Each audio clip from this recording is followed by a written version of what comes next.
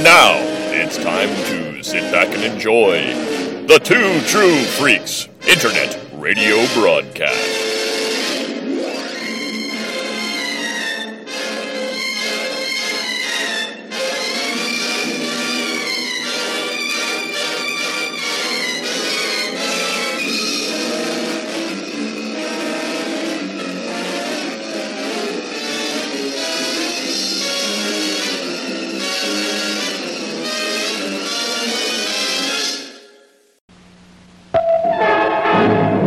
Good news and bad news, girls. The good news is your dates are here.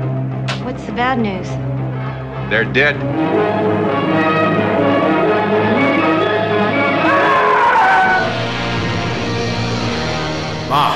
See, a United States astro robot become a creature of death.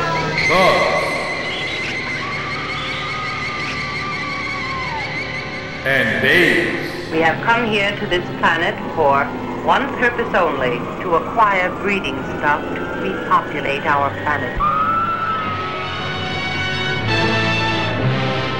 He who breaks the law shall be punished. Back to the house of pain. Back to the house of pain.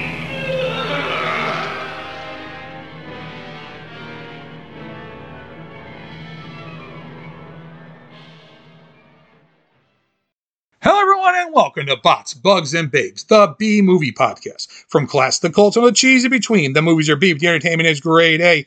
And I'm your host, Mr. Jason Giaconetti, joined again by Mr. Al Giaconetti. Good morning, Jay. How are you doing today? Good. Today we go back to my birthday, 1948, for Abbott and Costello Meet Frankenstein. And we'll talk about it right after this.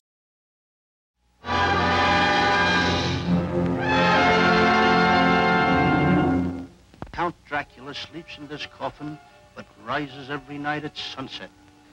Chick is right. This is awful silly stuff.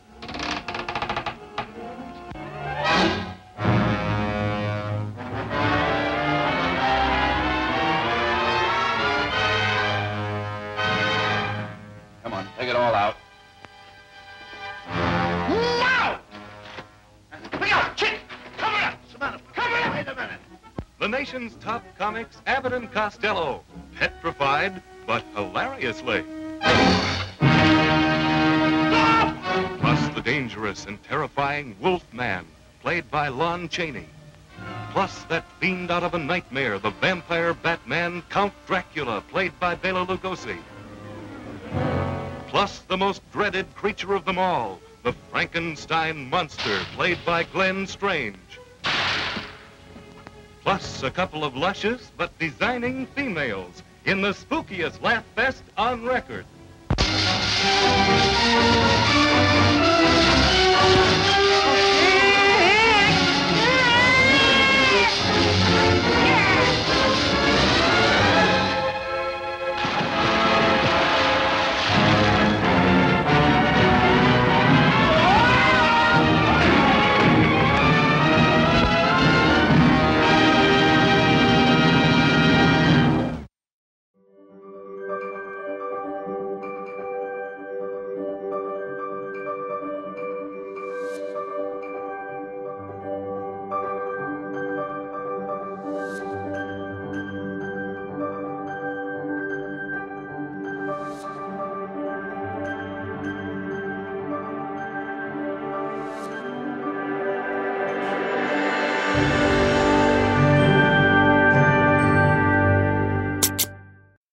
Abbott and Costello Meet Frankenstein was released in June of 1948. Now, whether it's June 15th, like the AFI catalog of feature films says, or it's June 25th at the Los Angeles Forum Theater, whatever it technically might be, it's June of 1948. And it was Universal Rights didn't actually own a copyright in the film until August of 1948, which is part of a problem.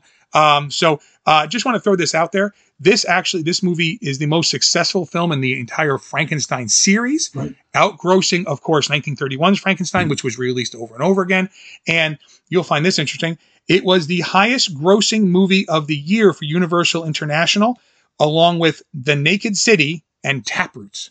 I've never heard of Taproots, but Naked City I've heard of. Yes. and it was literally the budget was just shy of $793,000 and a estimated $3.2 million on initial release, 1948 money. Right. That's not now money. That's right. 1948 money. Good gravy. Yeah. Your director is Charles Barton. Now, Charles Barton, he won an Oscar for Best Assistant Director in 1933. He was known for the Wagon Wheels, which starred Randolph Scott in 1934, stuff like that. He passed away in 81, but he was some of the other films he had done. He had done Abbott Costello Meet the Killer, Boris Karloff in 49. That's the one that's probably most closely related to this.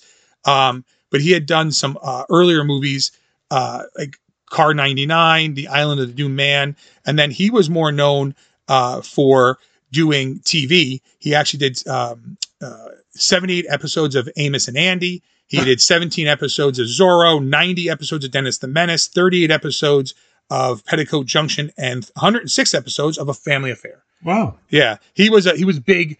Again, he started out in Hollywood, made these kind of things. But, I mean, let's be honest. I mean, that guy worked solid from 1950 to 1971 making TV shows of shows you've heard of. Right. You know, like those are major shows. I mean, the ones that are 60 episodes long, back then, you usually had a run of 39.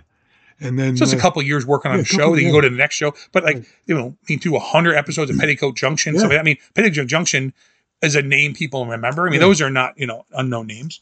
So your screenplay credits go to Robert Lees, Frederick Ronaldo, and John Grant. Your producer here was Robert Arthur. And of course, your production companies were Universal Studios International, Universal International Pictures, technically, distributed by Universal Pictures. And then your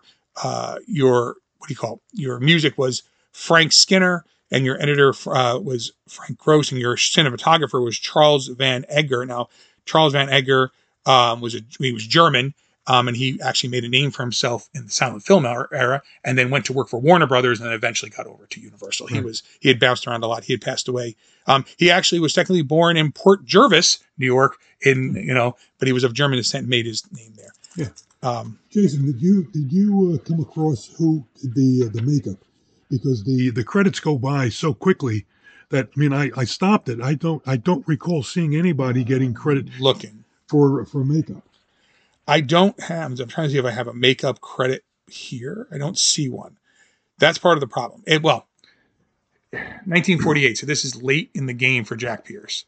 Right. Because his follow-on guy was Bud Westmore. Yeah. It could be Bud Westmore that did it, because the actual makeup looks, very, very similar. I don't think you'd want to go to a different look for Lon Chaney.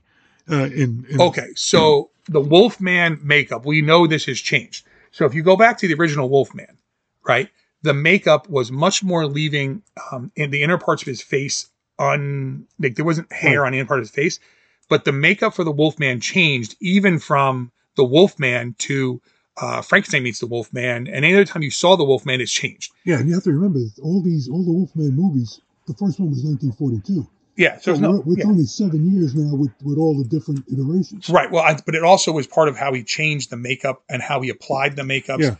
Yeah. The thing is, and I wish I was kidding, if you said to somebody, describe Frankenstein, they're going to actually describe, not Boris Karloff's Frankenstein, they think they are. They're going to probably describe Frankenstein from this movie. It's going to be Glenn Strange's Frankenstein. Glenn Strange's Frankenstein is the Frankenstein most people think of. In fact, Haley did this as part of a school project where she said to everybody, draw Frankenstein. And she talked all about the makeups and stuff. And we had actually had Ebony Amber and, John LeMay and people like that give Haley quotes about like effects and makeups and stuff like that, right? And like how important Frankenstein is. Frankenstein, the story of Frankenstein is to science fiction and modern science fiction and all these other things. The Wolfman makeup, that if you said to someone, describe Lon Chaney's Wolfman, you're probably getting this movie. I wish I was kidding. Right. The way the hair, it's hard to describe. So having built different versions of the Wolfman and painting them to match the correct things, the nose is different. The Wolfman nose, if you look, changes slightly. It's always kind of like, I don't want to say piggish, but it's more rounded the nostrils are a little different. It's looked more like a snout, but instead of a snout, like a snout that you would have for like American Werewolf in London, The Howling, and things like that, it now has to be flattened. The original was more rounded in that I'm trying to do that, and they kind of went away from that a little more. But then they started darkening in his skin much more on his face. If you go back and look at the original Wolfman, and it's hard because a lot of it's in the shadow and stuff, his face is not nearly as dark. His face is much darker here on his cheeks and eyes. And the amount, and where the hair goes to, the hair is actually further closer into on his face, covering more of Lon Chaney's actual face. Yeah, I think that was the first use of an appliance. And you know, yes. The one thing that for the Wolfman, they might have used it on Frankenstein Meets the Wolfman.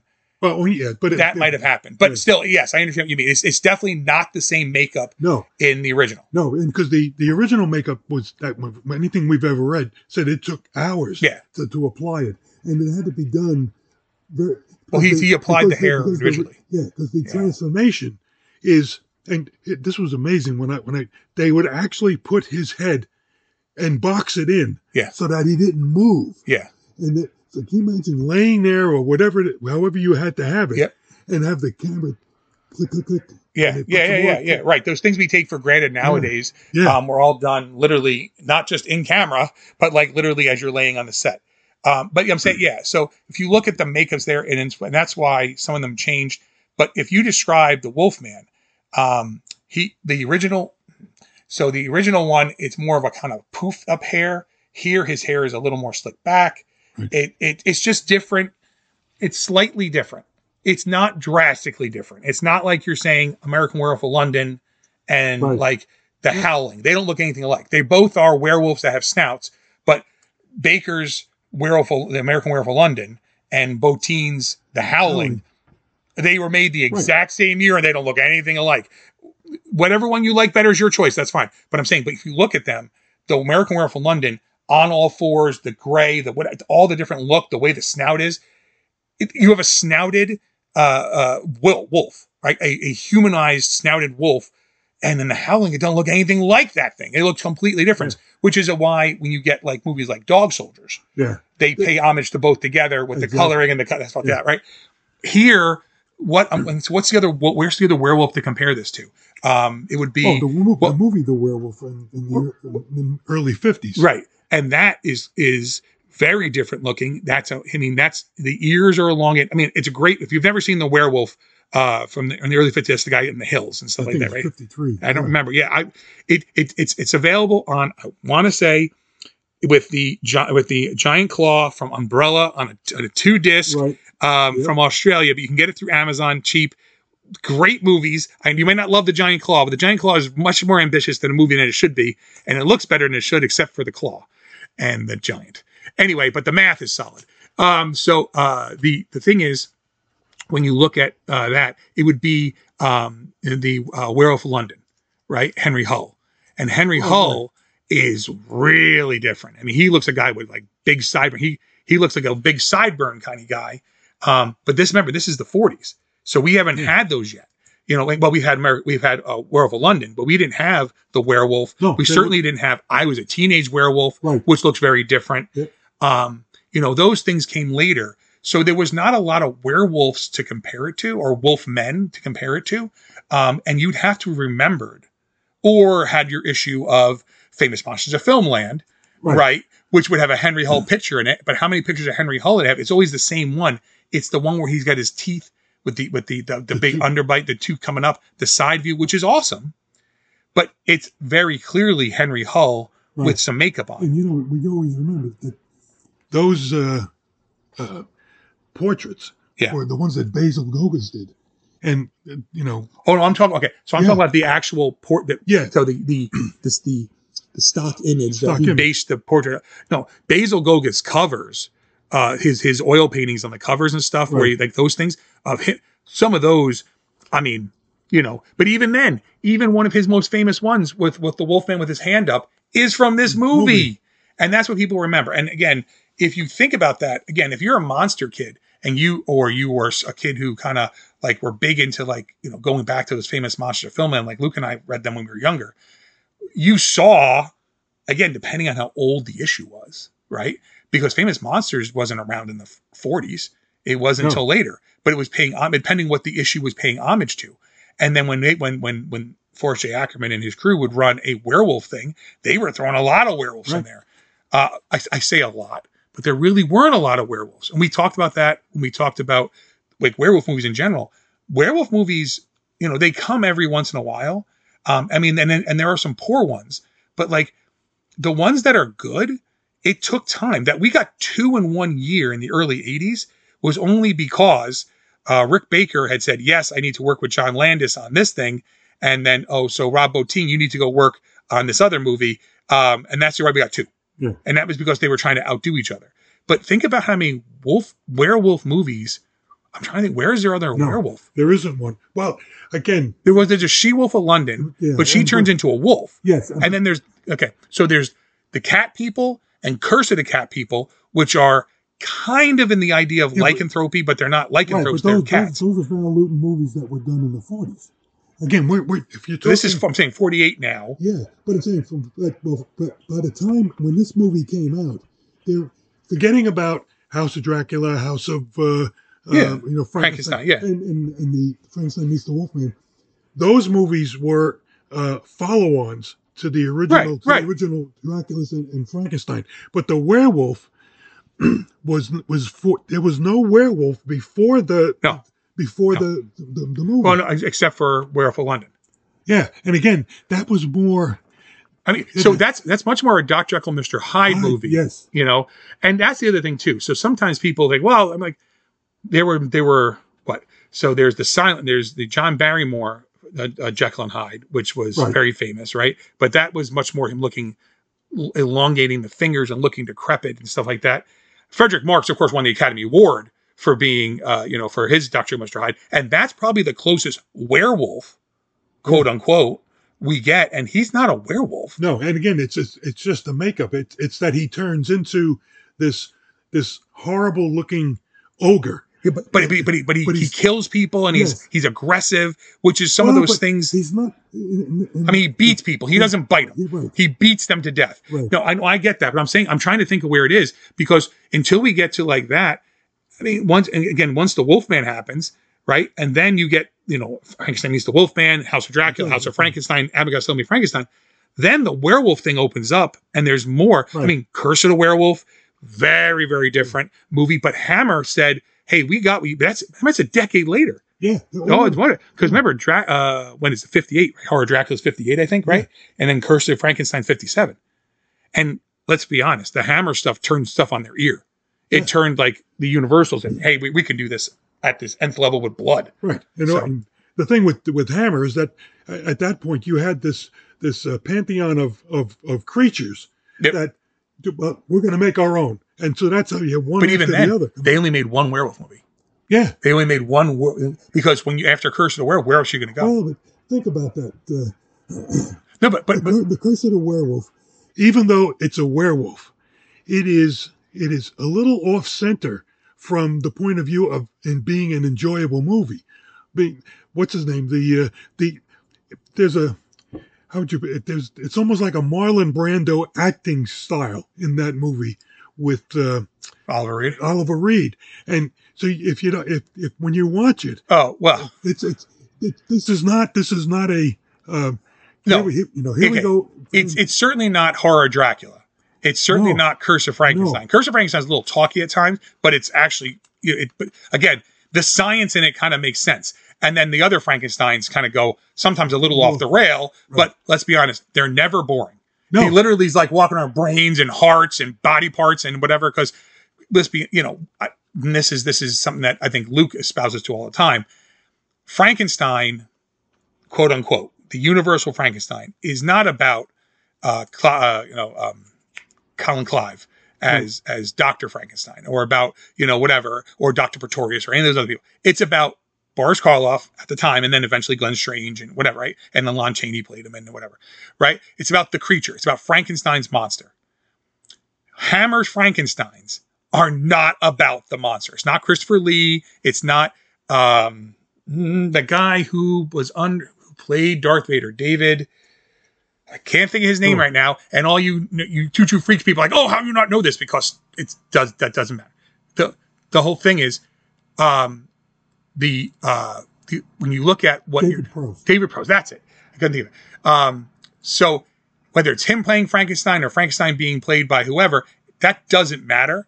What matters is that it's Peter Cushing as the Doctor, and he is the guy. He is the eventually the guy who's the catalyst for all these movies. Whereas Christopher Lee is Dracula. He's Dracula, right? Kind of thing. Like, I mean, that's what he is, kind of thing. And so, anyway, we're getting a little far afield. I'm saying this, but there were not many Wolfmen. And again, I'm not sure on the credit for that. I can tell you though that Glenn Strange is Frankenstein here. A lot of times the image for Glenn Strange is with this Frankenstein is used because this movie was so accessible for so long to so many people. Because this movie carries over not just for like being a comedy, but this is one of Universal's. People look at this, and this is a lot of people's introduction to the Universal monsters, who maybe had never seen it and then went back. So, but yeah. So, okay, so the film was developed and began being made actually against the wishes of both Abbott and Costello, with Costello specifically not liking the script at all, the original script. The film was made under, they said, Barton found it hard to work sometimes with both Abbott and Costello because they were often not on set, right? So so when they weren't, obviously, whatever, so if they didn't show up, they had to film other stuff. And then obviously it led to several, the movie was insanely successful. And it led to Abbott Costello meet the Mummy, and then they meet the killer, Boris Karloff. And then the one that's actually is not part of all this, which is funny because it's Abbott Costello meet Dr. Mr. Hyde, which is not part of Universal, which is crazy. That's the only one that's not part of this. Well, there's also the Invisible Man and stuff like that, right? But how is that not part of it? But Dr. Mr. Hyde is not a Universal monster. Often, Frederick Marx is Mr. Hyde is lumped in with them because it's the right time. He's contemporary and stuff, but that's MGM. Yeah, that's not here. They might not have had the rights to, which is true. Right, but I'm saying, but how often when you see, the Universal monsters, do they lump in? Like it's often like if people who don't know, not people who know, but people who don't know, lump them in there because it's the right time. It was very famous. I mean, Mr. Hyde, the Frederick Marx's version of Mr. Hyde, often is what's aped when someone wants to like describe Mr. Hyde. That's what they do. So, and of course, this movie is on the National Film Registry. Of course, it is both. In 2001, it was the Library of Congress deemed the movie culturally, historically, or aesthetically significant and preserved it in the National Film Registry. And then it's number 56 on the all-time 100 funniest movies from the AFI's list. To say this movie, it's weird. This movie at times is so dated, it's unbelievable. Yeah. And at other times is timeless. It's evergreen, right? Just the way the bags come into the station is completely dated. But at the same token, you can understand, like, okay, it's an old movie. That's how bags used to go. Like, to think, first of all, here's your grip. Right. That's a grip? A grip. Kelly knew what it was. Haley goes, what's a grip? I said, a grip. I said, your bag. She goes, why didn't they say bag? I go, because bag meant something else. She goes, why do they call it a grip? I said, because you gripped it. She goes, you mean a handbag? And I go, no. Look. I was like, why don't you slow down and just listen? Because a lot of jokes come very fast and you have to listen very intently. I tell you, that's my take of this movie is that there are so many great one-liners throughout the film. Yep. Even if you don't care about the monsters, you're going to laugh. Oh, yeah. And I don't care how many times we've seen it. It's that, man, I had your mother watch it with me the other night. I said, because we were going to do the podcast. Yeah. And she says, she says, oh, I think I've seen this. I said, yes, you've seen this. I said, but if you sit there and don't laugh at any of the jokes that come or the visual scenes, I said, I'll be surprised. And who was giggling more than me? Your mother. All right, so our cast here, of course, Bud Abbott and Lou Costello are Chick Young and Wilbur Gray, respectively. As the aforementioned, Lon Chaney Jr. is reprising his role as Lawrence Talbot and the Wolfman. Here, Bela Lugosi is playing Dracula, aka Dr. Leos, right? Glenn Strange is playing the monster, and of course, most people. I shouldn't say that. People might not even realize it's Glenn Strange. I mean, it clearly is not Boris Karloff, but most people don't think about the fact that anyone but Boris Karloff was the monster because he was the monster in the first batch of them, and he's very famous for being Frankenstein's monster and stuff like that, and I get it. But for those who don't know, Glenn Strange probably is what you think of. That's the Don Post mask. And most people think of the Don Post mask when they think about Frankenstein. It's Glenn Strange. Okay. Now you have to remember also that after the Wolfman, the next time Frankenstein is played is done in is it the Ghost of Frankenstein, and that is Bela Lugosi who dons the Frankenstein mask, and then. No, that's Lon Chaney. That's Lon Chaney. Because that's with Bela Lugosi as Igor. Yeah, Igor, that's right. And then the next, in one of the... then what happens when that happens, so the end of that movie leads into Frankenstein Meets the Wolfman, where they wanted Lon Chaney to play both roles. And he said, I can't. And they said, why not? He goes, I have to fight myself. That's impossible. And they were like, huh. And they didn't think about that. That they make Bela Lugosi, which is funny. Okay, so let's... Okay. Because you could see it. Well, not just that. I mean, when Bela Lugosi squints his eyes, his face gets really, like his cheeks get really wide, which is completely the opposite of, so maybe people don't know this. I'm assuming people should. Boris Karloff had a dental plate or bridge work in his mouth. He took it out to play the Frankenstein's monster to make his face more emaciated and stuff. When it's Lon Chaney and or Bela Lugosi and or Glenn Strange, Frankenstein's face is much fuller. It's like when we have Son of Dracula. The most robust Dracula of all time is Lon Chaney as Dracula, Lon Chaney Jr. as Dracula, whereas Bela Lugosi was very small. But they had actually wanted him to do that, and that's why you have the scene where what can I think? The scene where when they're fighting, when the Wolfman's up on and Frankenstein meets the Wolfman, where he's up on top there. Frankenstein's supposed to walk towards him, but Bela Lugosi's got his arms out and then actually puts his arms to the side as if he's Dracula. And you're like, oh my God, I can never unsee this. The irony is at the end of, what is that? Ghost of Frankenstein, right? Yeah.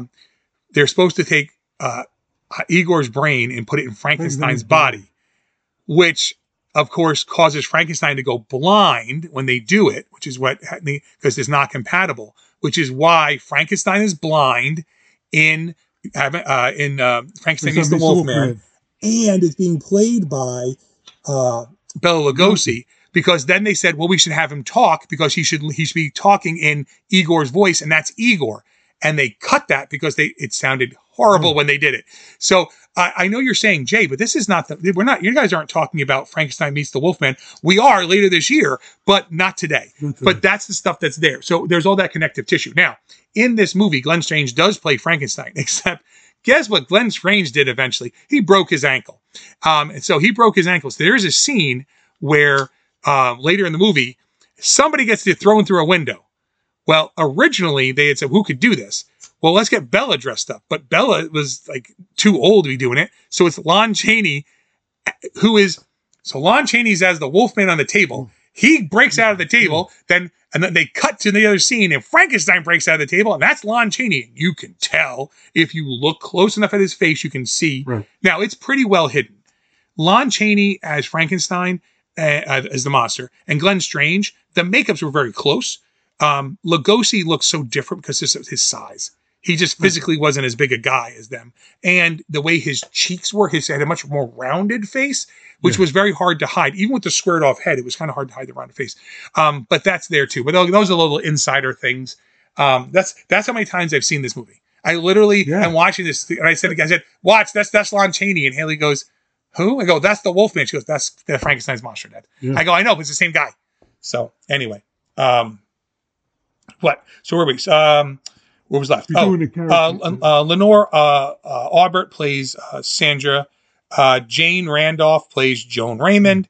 And then Frank Ferguson plays Mr. McDougal. Now, then there's also the only other person credited in the entire, everyone else is uncredited. Charles Bradstreet as Dr. Stevens. And then there's one uncredited person who we know. It's Vincent Price at the very end, but that's the very end. But he's uncredited everywhere. So Frank Ferguson is a character actor, right? And he pops up in other things. Now, he's been in other Universal movies. And here he's playing McDougal, kind of thing, right? In his House of Horrors. It's just so funny, though, when he pops up other places and he's not McDougal. Right. And I'm like, oh, it's McDougal. And he's like, they're like, that's not his name here. I go, I know, but that's who he is. So, because you kind of get stuck in who you are. Where are we? So let's get to the plot here. All right. So, all right. Before we even get to the plot, the opening animation to this movie is probably just as famous as any scene in the movie. Yeah. Haley goes, I've seen this. And I said, yes, you have when you were a little kid. Because she, not the movie. Once the movie starts, she didn't remember any of the movie. She remembered Frankenstein's monster knocking on the coffins and then Abbott and Costello coming out of skeletons. That is so great. It is. And then they break their bones, break apart into whatever. And then just the animation of the monsters walking, of the werewolf, the whatever, or the Frankenstein. And it says their names, right? And it has like the mad scientist, which is, she's like all curvy and stuff. The animation being in this movie, more people have probably seen that and had no idea what it's from because it's everywhere. Universal used to put that out everywhere. Yeah. At Universal Studios. That would be part of the clips that would play outside. It wasn't called the Sci-Fi Cafe. It was called the Universal the Sci-Fi Cafe is at MGM. This was the Universal Monsters Cafe. It had a different name later. They eventually called it the Universal Monsters Cafe. But it wasn't as cool as the Sci-Fi.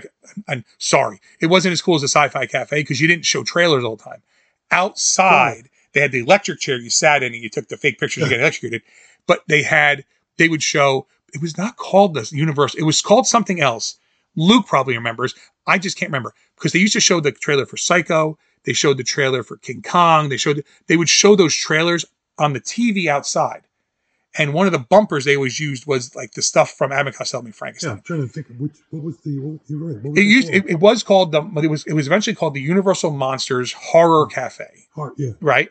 But it had another name before. Yes, but it was, and then it got changed later. And, I know. But there was a name before it because it wasn't like, it was called like the Monsters of the Movies, but it wasn't called that. It was called something else. But then they eventually changed it to so the signage out front, I can picture the signage. I can't remember what it says, but the signage I remember being a little old when it first opened. I don't think it was called that. Again, I could be wrong and maybe I have the order wrong, but I know at some point they had the Universal Monsters in it, like an arch logo. Yes. I want to say it was, there was orange and stuff like that underneath. And it said like Universal Monsters and it said like Horror Cafe. And it just was like it was just like a restaurant. Yeah, cool. But it wasn't like horror themed.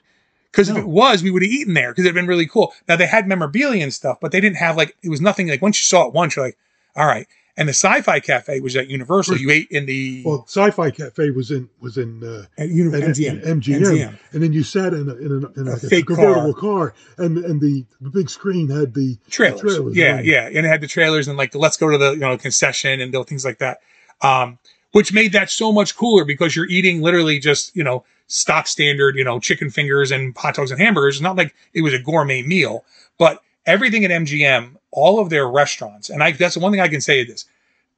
And again, I know it's not the MGM podcast, but every one of their restaurants there was themed. Like, so we would go eat there, but I know people who love going to the Brown Derby. Why? Because it was the Brown Derby and it's all about it. And then there were some people who swore by going to I Love Lucy.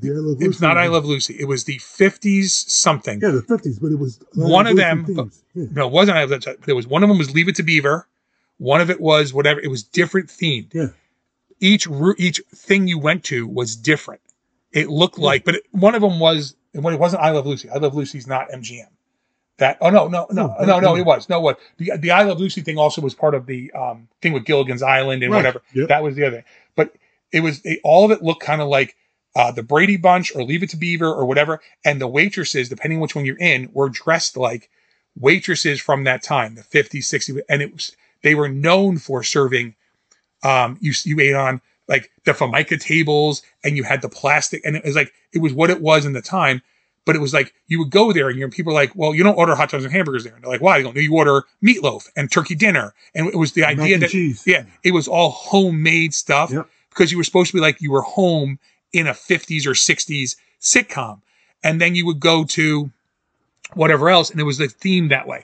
I as much as people might knock Disney for different things, when MGM was like that, man, it was so cool because it was like, it showed attention to details that some people might overlook and not care about. And maybe you never ate at those restaurants, you didn't care. But it's like, why is, so many steps away from every place that sells food? Why is there a garbage can? Because that's how long the average it takes you to eat whatever, right? They think these things out. The Universal Cafe, which looked kind of like a 50s cafe, right? And it kind of had the neon and whatever. And it showed that outside. I'm like, why is it not shown inside? Why is it not happening? Because to me, that would be the cool thing. Now, I'm sure to most people, that might get really annoying really quickly. Like, I don't want to sit here and watch Universal horror movies, but there's nothing cooler than watching Universal horror movies. To me, at least we're going to sit and have. Anyway, so the whole point is the animation beginning of this thing, very, very famous. Frankenstein knocking on the coffins still is funny. That they literally, the bones jump out of there. And I have that model that's built on the shelf. Yeah, right. It's just the coolest thing. Yeah, and again, it's one of those things though too, that the idea there, like, okay, this could have been an innocuous regular opening. It didn't have to be that, but that little bit of animation sets this movie again being apart as being different. I mean, I can't imagine. I'm trying to remember any other Universal movie that has anything like this in it. No, usually the music comes up and then you get the fog or whatever. Yeah.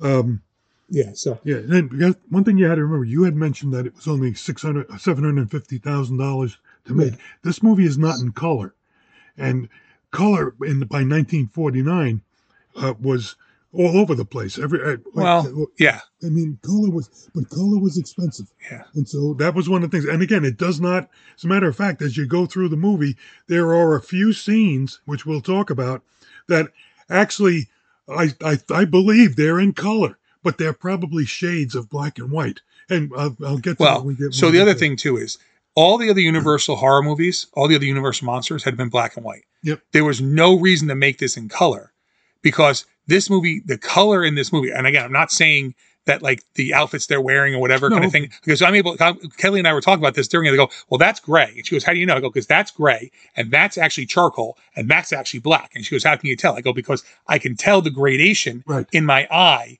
knowing as a modeler, looking at gradation of gray and to black. But the whole point is every other Universal monster movie up to this point was made in black and white.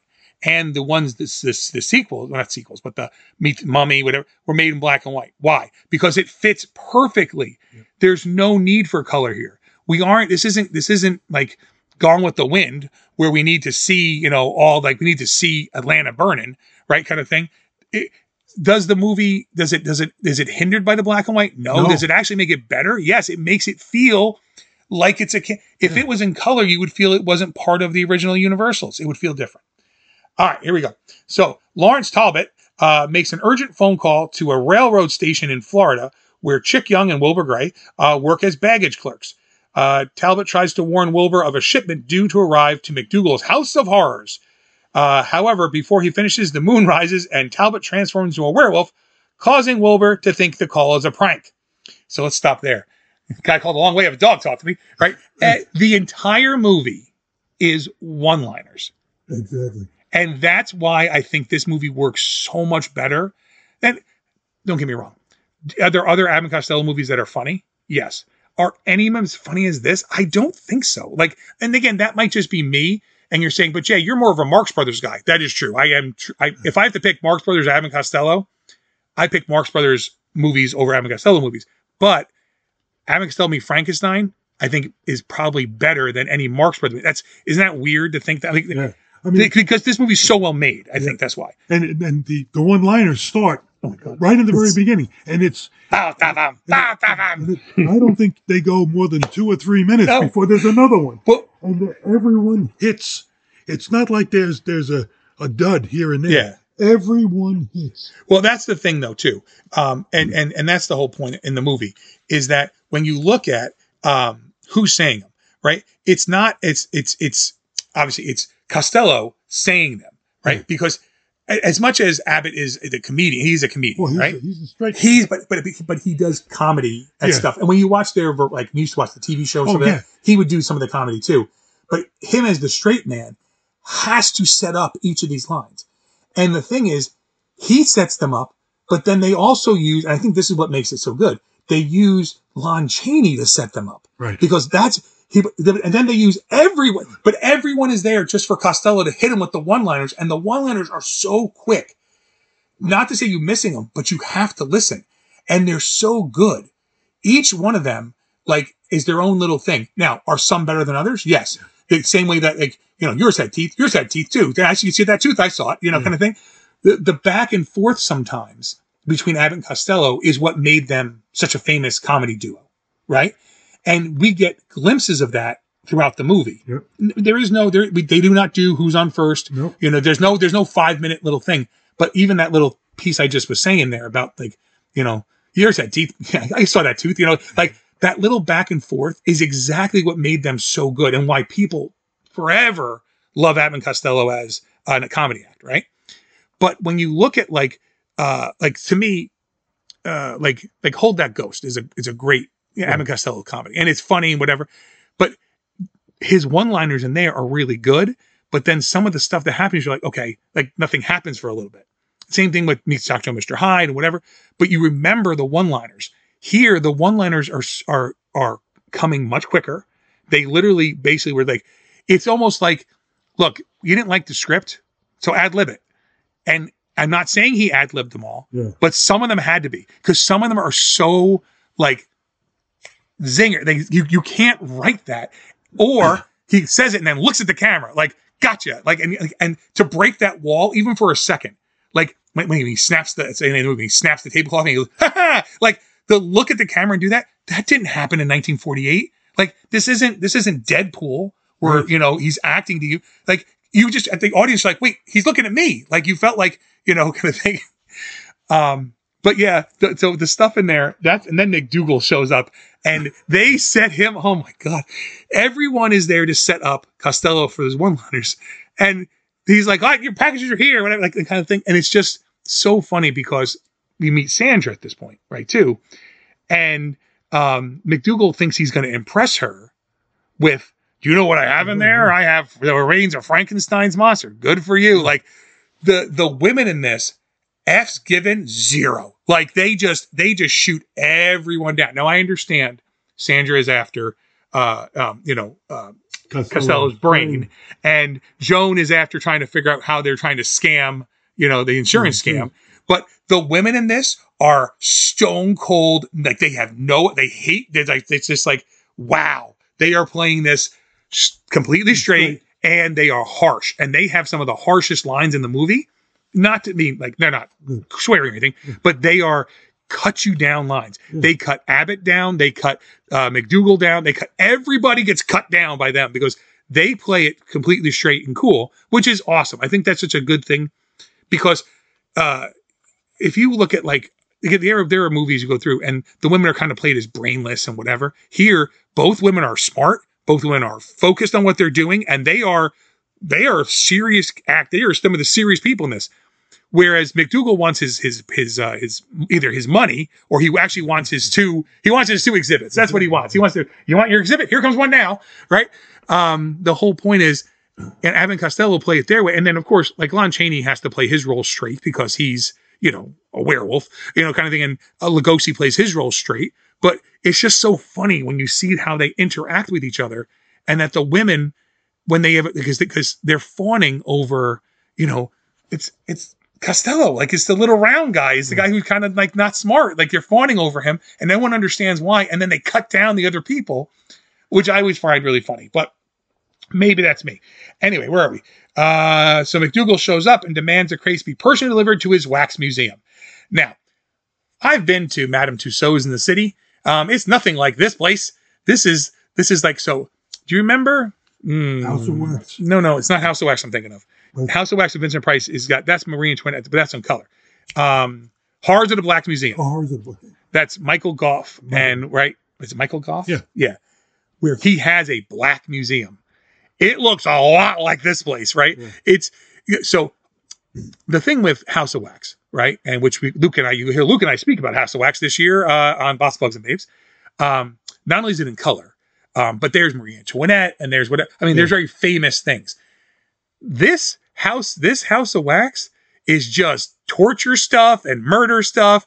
It's like the murder museum in House 1000 Corpses, right? Kind of thing, but not, because there's no chicken.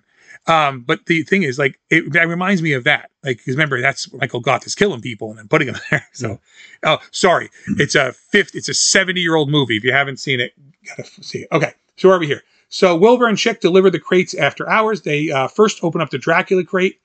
And of course, when Chick leaves the room to retrieve the second crate, Wilbur reads the Dracula legend. The coffin suddenly opens and Dracula sneaks out. Okay. So that's kind of the basic what happened. The lines here, I hear you pulling the nails, like things like that. Those little throwaway lines that he's going to put the crowbar in, but that's when Dracula's opening thing. He's like, look, but he looks at the crowbar. He looks at the crowbar as if the crowbar somehow has a sound effect in it. And I'm like, oh God. So they deliver it all, and of course, as a kid, I would, whenever the power goes, someone blew a fuse, and that's from this line from this movie. They come in and there's the coffin, of course, and he says, let's look at that. Dracula's crest. And he starts reading the legend of Dracula. He goes, this is bunk. He goes, I know. That's his bunk. Right?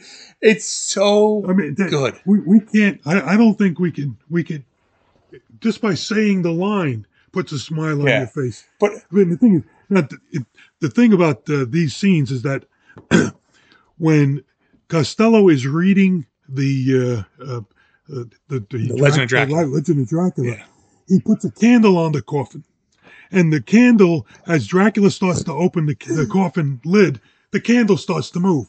Now, if you go back to Hold That Ghost, it's basically the same setup, but even here, it's not dated. I mean, he's starting to read, and the candle's starting to move, and then he stops reading, and he looks at the candle. And he goes, oh, chick. And then obviously the lid goes down. Yeah. And you saying this candle move? Yeah. Look at it. Look at it. Did that candle move? No. It's just one after the other. And what I find sometimes watching this, and especially since I've seen it a million times, is that the one-liner stops the movie for me. And I'm reminiscing about that line. And the movie is still going on. Yeah. And so you got to catch up to the next line. So the problem is, I say this all the time. If I can get Kelly to look up from her phone, it's a rare thing, right? I put this on, she put her phone down and watched the whole movie. She loves this movie, right? And she loves this movie, and she's only seen it probably twice, maybe 3 times. We saw it on Svengoolie one night when I was during chemo and stuff, and I was kind of just laying around, and it's on Svengoolie. It's on Svengoolie all the time. Kelly knows dozens of lines from this movie. She can't tell you dozens of lines from her favorite movies, right? Her favorite movies, Gone with the Wind. Well, no, I shouldn't say that. A League of Their Own, she probably can do the entire movie, but I can do all of that too. And I don't even like A League of Their Own, but it's really funny. You've got some really funny lines in it. See, the train moves, not the station. That's John Lovitz. Anyway, so the whole the thing is, she knows lines in this, and I can pretty much do almost this whole movie. Like there's I can do all the major parts of it. I can do the whole thing. This is almost like getting to the point where, like, I say to everybody, like, well, like, I can pretty much do Monster Squad. You can do Frankenstein, like, not Frankenstein, King Kong, like line for line. I can do the entire movie. To the point where, I mean, it's a lot easier, obviously, when Luke's here to do the Odd Couple because I need someone to bounce lines with, right? But like, I can do this whole movie like line for line. And I know all the things that are coming, and they're still funny, which is a sign of a great comedy. So I look at it, if for those of you way years ago, when Paul and I covered on Is It Jaws, we talked about the greatest Thanksgiving movie of all time is Planes, Trains, and Automobiles. And I said, well, this is the best Thanksgiving movie of all time. And he's like, really? And I was like, well, it's one of the best John Hughes comedies of all time. He goes, really? I go, think about the first time you saw Planes, Trains, and Automobiles. Think about how close you came to peeing yourself. Right. And he's like, oh yeah. And I'm like, now you don't watch Planes, Trains, and Automobiles because you're going to like fall on the floor laughing. But the entire time you're smiling, you laugh at some of the point. The stuff in the airport where the F word is dropped with 46. Oh my God. I love that scene so much because that is my life. But like, there are so many funny parts in that movie, but it's a John Hughes comedy, right? Which is like Breakfast Club and like she's having a baby and like, right? Eventually, yes. Well, this is pre-Home Alone, Dad. Yes. Like, Home Alone became the physical comedy. This was all like about the talking, right? So when you watch that, you watch Planes, Trains, and Automobiles, you're like, well, this movie's really funny. And you said Planes, Trains, and Automobiles, the first time you watch it, you miss half the jokes because you're laughing through them, right? But to me, that's such a well-made movie that is really funny and at the same time, absolutely heartbreaking at the end. And that his wife is, well, if you haven't ever seen it, that movie's only 40 years old because God forbid I talk about a 50, 70, 80-year-old movie.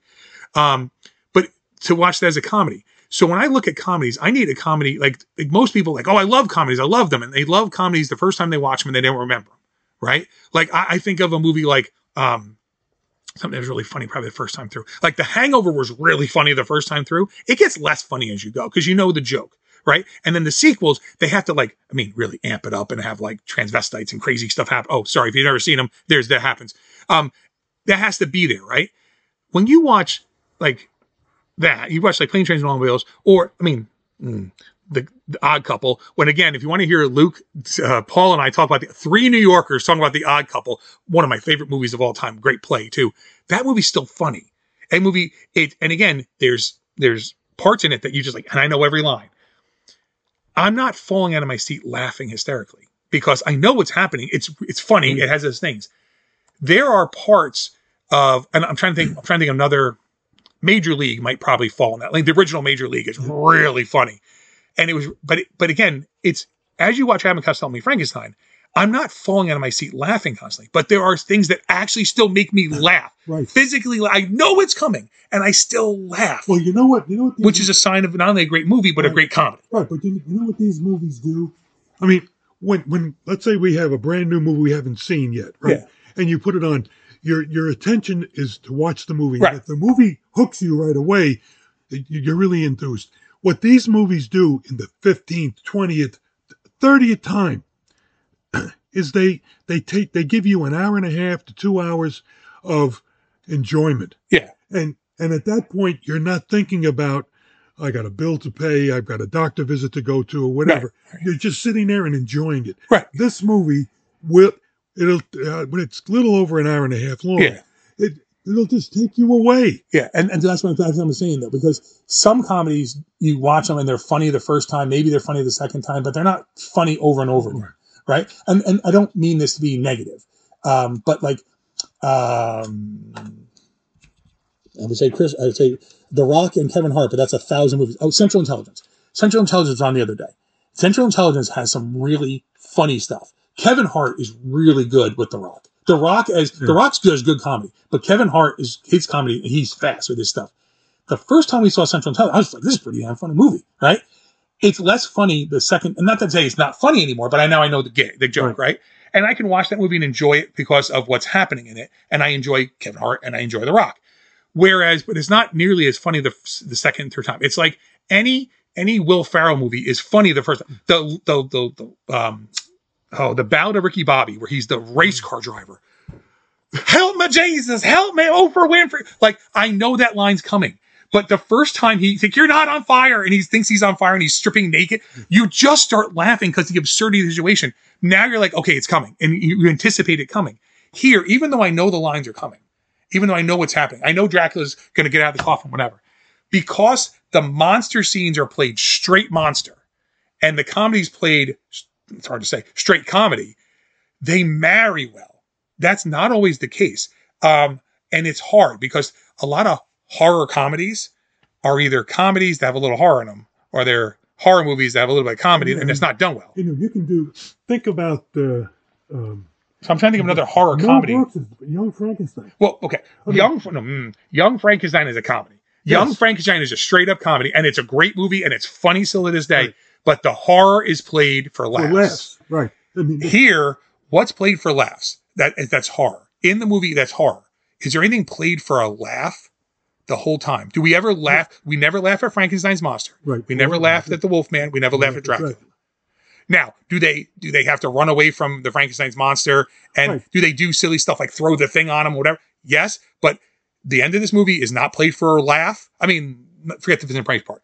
Like when they set everything on fire, it's not played for a laugh. When Dracula and Wolfman go out the window, it's not played for a laugh. It's played straight. Right.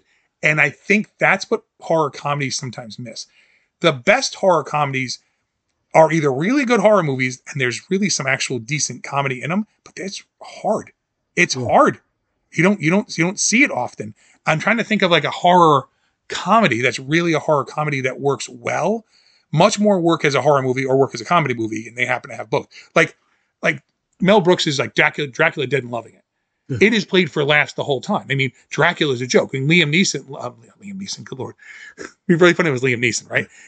It's, what's his name? It's, oh my God, now I just forgot. Yeah, it's Leslie Nielsen. Leslie Nielsen. Liam Neeson would have been a very different Dracula. I have a set of skills, and those skills involve me turning into a bat. Anyway, but that's played straight as a comedy. Young Frankenstein's played straight as a comedy. Even like Blazing Saddles, they're all played straight as comedies, which is why those comedies work. And Mel Brooks is such a great comedic director and writer and stuff like that. Here, the comedy is done in a way that doesn't take you out of what the story is.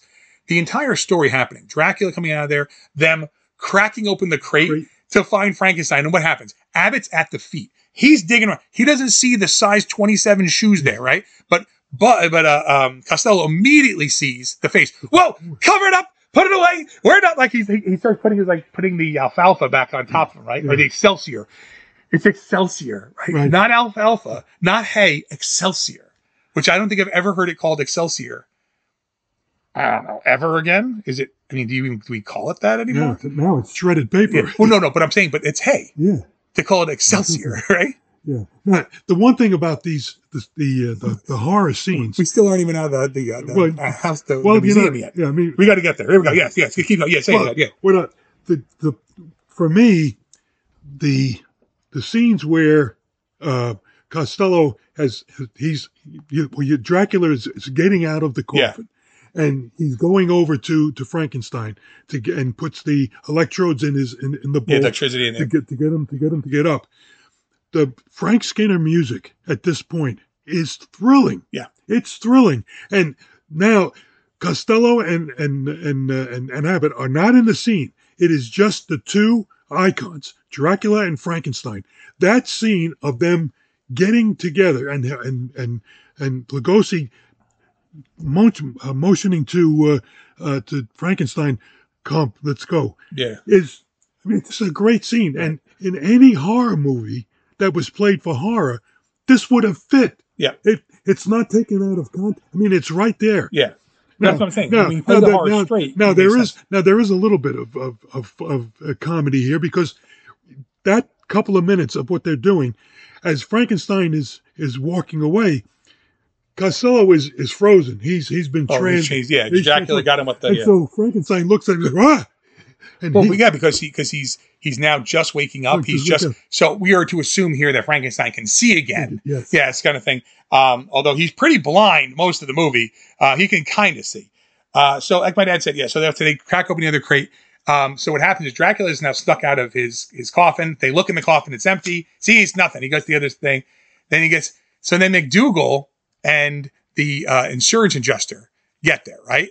And he goes, and flat out, Abbott says, what? There was nothing in these crates. We opened them up. They're empty. No, they were, they inspect them. That's what I have to, what did they inspect? Did you literally put a 7-foot-tall dead guy in hay and open him saying, yep, there's a dead guy and this guy too? Did you literally, that to me has always been the question I've had. Did they literally pack up all these dead bodies and shipped them to Florida from Europe.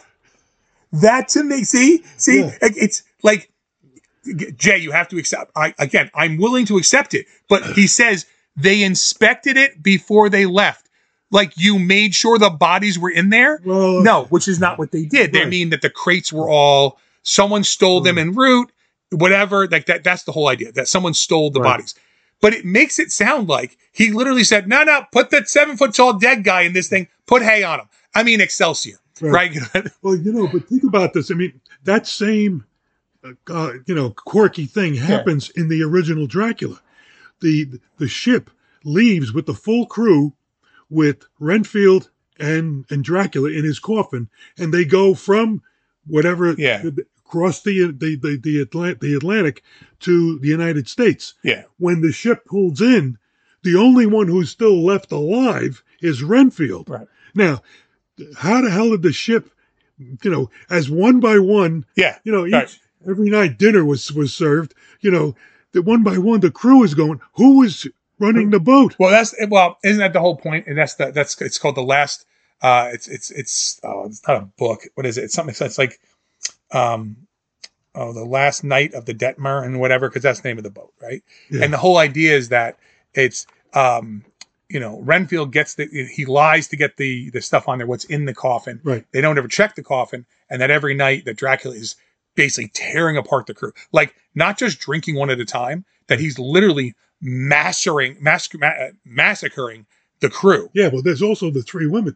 There were 4 crates there. Right, but I'm saying, but the whole theory is that they literally, it's not just one at a time getting picked. Like, they are literally, it's like 30 days a night on that ship. Right. And you're like, but how? Yeah.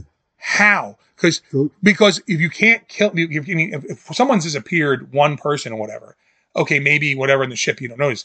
But if you're killing 3 to 4 people a night, you might notice, right? Kind of thing. That's from Diary. But again, right. But how did they get there? So it must have been Renfield. Like, in his list of things he can do is now he can now skipper a boat by himself. It's not, but you have to accept it. Right. That's what I'm saying. No. I understand. My whole thing is that he goes, those crates were inspected before they left. What? like I think they meant they inspected to make sure the crates were sealed properly. Right. And that they did contain something I get the impression that he has paperwork that says it contains. Whoever he dealt with, that they might have been, I don't want to say mummified, but they looked like they did, but they were put in the crates. What I'm saying is, okay, so what happens is he has the paperwork. So the paperwork was with the crates, because that's what McDougal comes in with his copies, and they have their copies, they match them up, right? So the whole point is, it says in this, it contains one coffin with the remains of Dracula.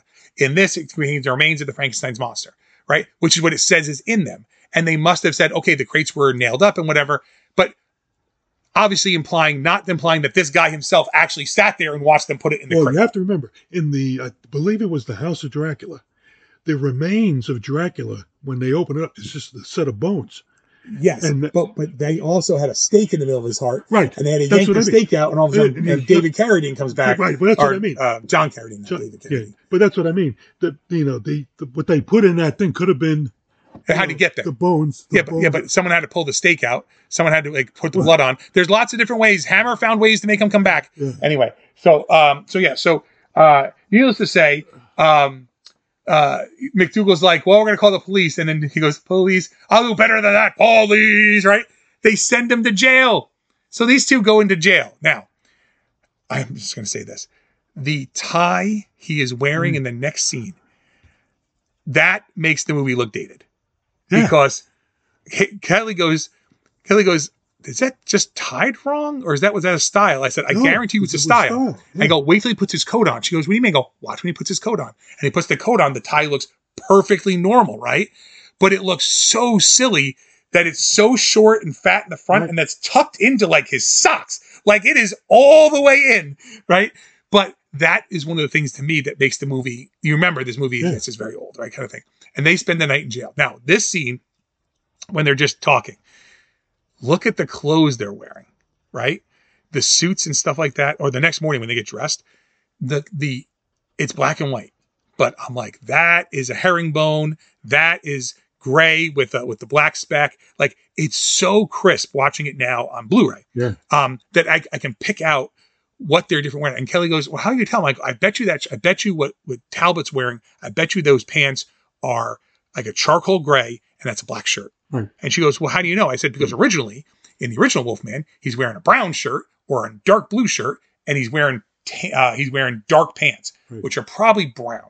That's why I think the shirt might be brown. Yeah, and in all the movies that the Wolfman has portrayed, it's always a dark shirt. It's never a white shirt until we get to Curse of the Werewolf. Well, the reason why it's not a white shirt, I guarantee you, is because it was allowed them to hide the chest. Yeah. So you don't have to make up the chest at all. If you have a dark shirt on, there won't be any light.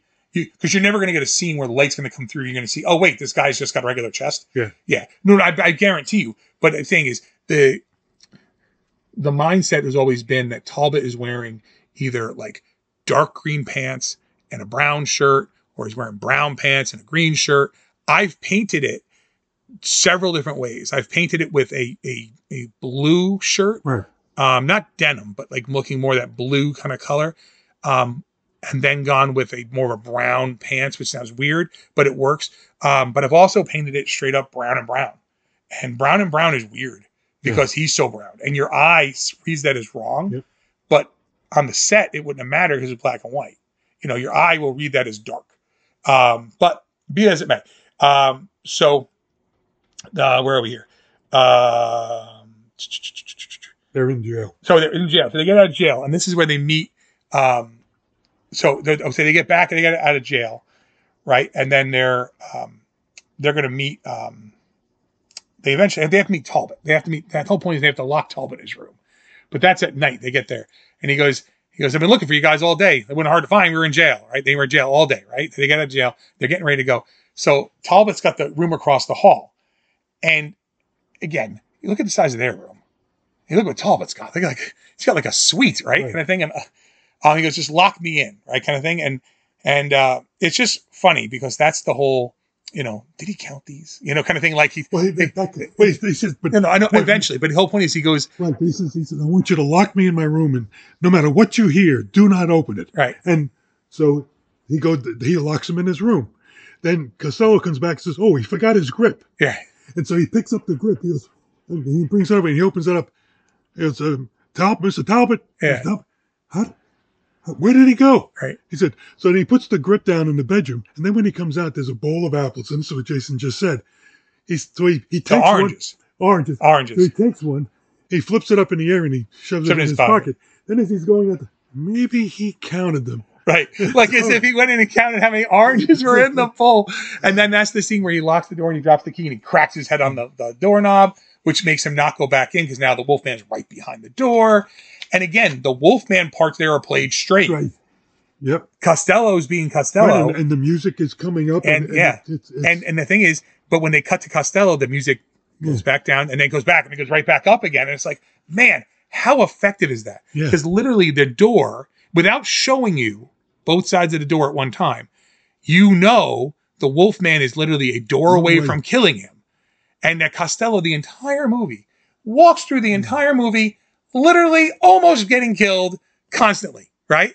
But nothing ever kills him because he's the guy they got to keep alive, right? They want his brain. But as the movie does go on, they're being... Now their lives are in danger. Right, but I'm saying is, but here it is, he could get killed, right? Yeah. And his girlfriend, Sandra, wants to cut his brain out and put it in the Frankenstein monster. Sorry, spoiler alert, it's coming, right? Kind of thing. But that's the whole point of it, right? So then the next morning they get up, and that's when I'm saying they're getting dressed because they're wearing robes at night, and those robes got some colors going on. You can tell there's some colors in those robes, and that's when Sandra shows up, and she goes, oh, you bailed us out. She goes, I didn't bail. He goes, some dame. He goes, some dame, right? Kind of thing. Like, don't talk about Sandra that way. She goes, well, I didn't do it. Get him out, and then so they're going to the masquerade that night, right? But that's when you start hearing Sandra and Joan Raymond? No, Abbott. Their exchange, their little quick exchange there. Yeah. How cutting she is to him. Yeah. How he's worthless to her because she needs Costello's brain. She goes, I need Wilbur's brain. I don't need Chick. I need Wilbur. And she'd love to get rid of Chick. Right, but then she leaves. And he goes, oh, she didn't give me a kiss. And he goes and then it's Joan Raymond then kissing him. And you're like, okay. And he goes, now you got 2 women, kind of thing, right? Oh, yeah. And she's the dame who bailed him out. She goes, you believe in love at first sight? Of course I do. Like, he's so oblivious and clueless to everything. And that's the line. I have said this line before. I've said it to Haley. I said, come here. I get a good look at you in the light. Right? That kind of thing. I've said that to him. Like, get over here. I need to get a good look at you in the light. Right? Because now he has 2 beautiful women who are fawning over him. For not the reason we know. Again, no one knows why they're fawning over him. He doesn't care. Chick has no clue. Right? We don't know that Sandra is setting him up to basically become, the brain donator to the Frankenstein monster. They don't know that Joan Raymond, who we learn in a little quick snippet there, is the investigator, is there trying to find either the money or the bodies. Like, something had to happen, these things, right? Now, where she thinks she's going to find the bodies in their room, I don't know. But anyway, she can't do, she goes, like, this is what she says in that little snippet. I can't do my job if they're in jail. They'll lead me to the bodies. Right. Yeah, I mean, the thing is, right after the little interlude with Joan kissing, and then she leaves. Chick Abbott grabs Costello by the shirt, pulls him. I got to see you in the light. Yeah, they get a better look at you in the light. I mean, every one of it's just there. But see what I'm saying? But there is a comedic line that Abbott delivers. Yeah, that's rare. But it hits so perfect. It doesn't sound weird. It doesn't sound fake. It doesn't even sound forced. Because as much as that line is funny, it literally is a line you might say, come here, let me look at you. Because why are these women falling all over themselves for you? You schlub, kind of thing, right? And that's what he's basically saying without saying in so many words. So they go across they go to lock the door and it doesn't work. He goes, this is Talbot's key. Mr. Talbot, right? And they go in and the room is torn apart. He looks like, he goes, you must have been on some bender last night, right? Now, bender is still used, but the implication is that he's a raging alcoholic. Yeah. Now, let's think about something here. We have talked, we haven't talked about it, but it's been talked about for years. The idea that the werewolf curse is truly a curse put upon an innocent man and all this other stuff like that. But, what could that be?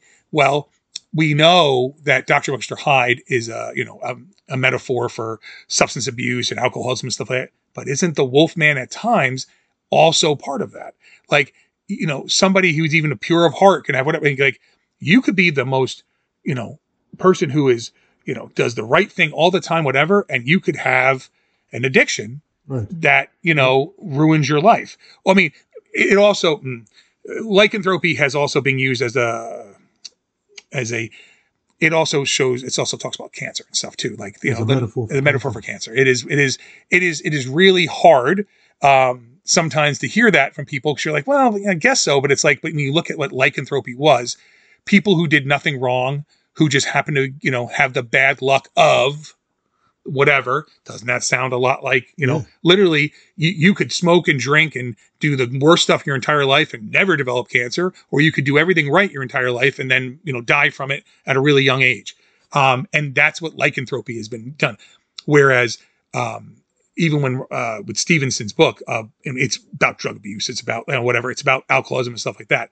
There is still a little bit of that, in lycanthropy, because Dr. Mr. Hyde and the whole werewolf idea, they cross over. Their Venn diagrams definitely have a shared part in the middle. Yeah. But not as much as obviously some other, like the mad scientist world, which has got a lot, going on with. I can understand your point.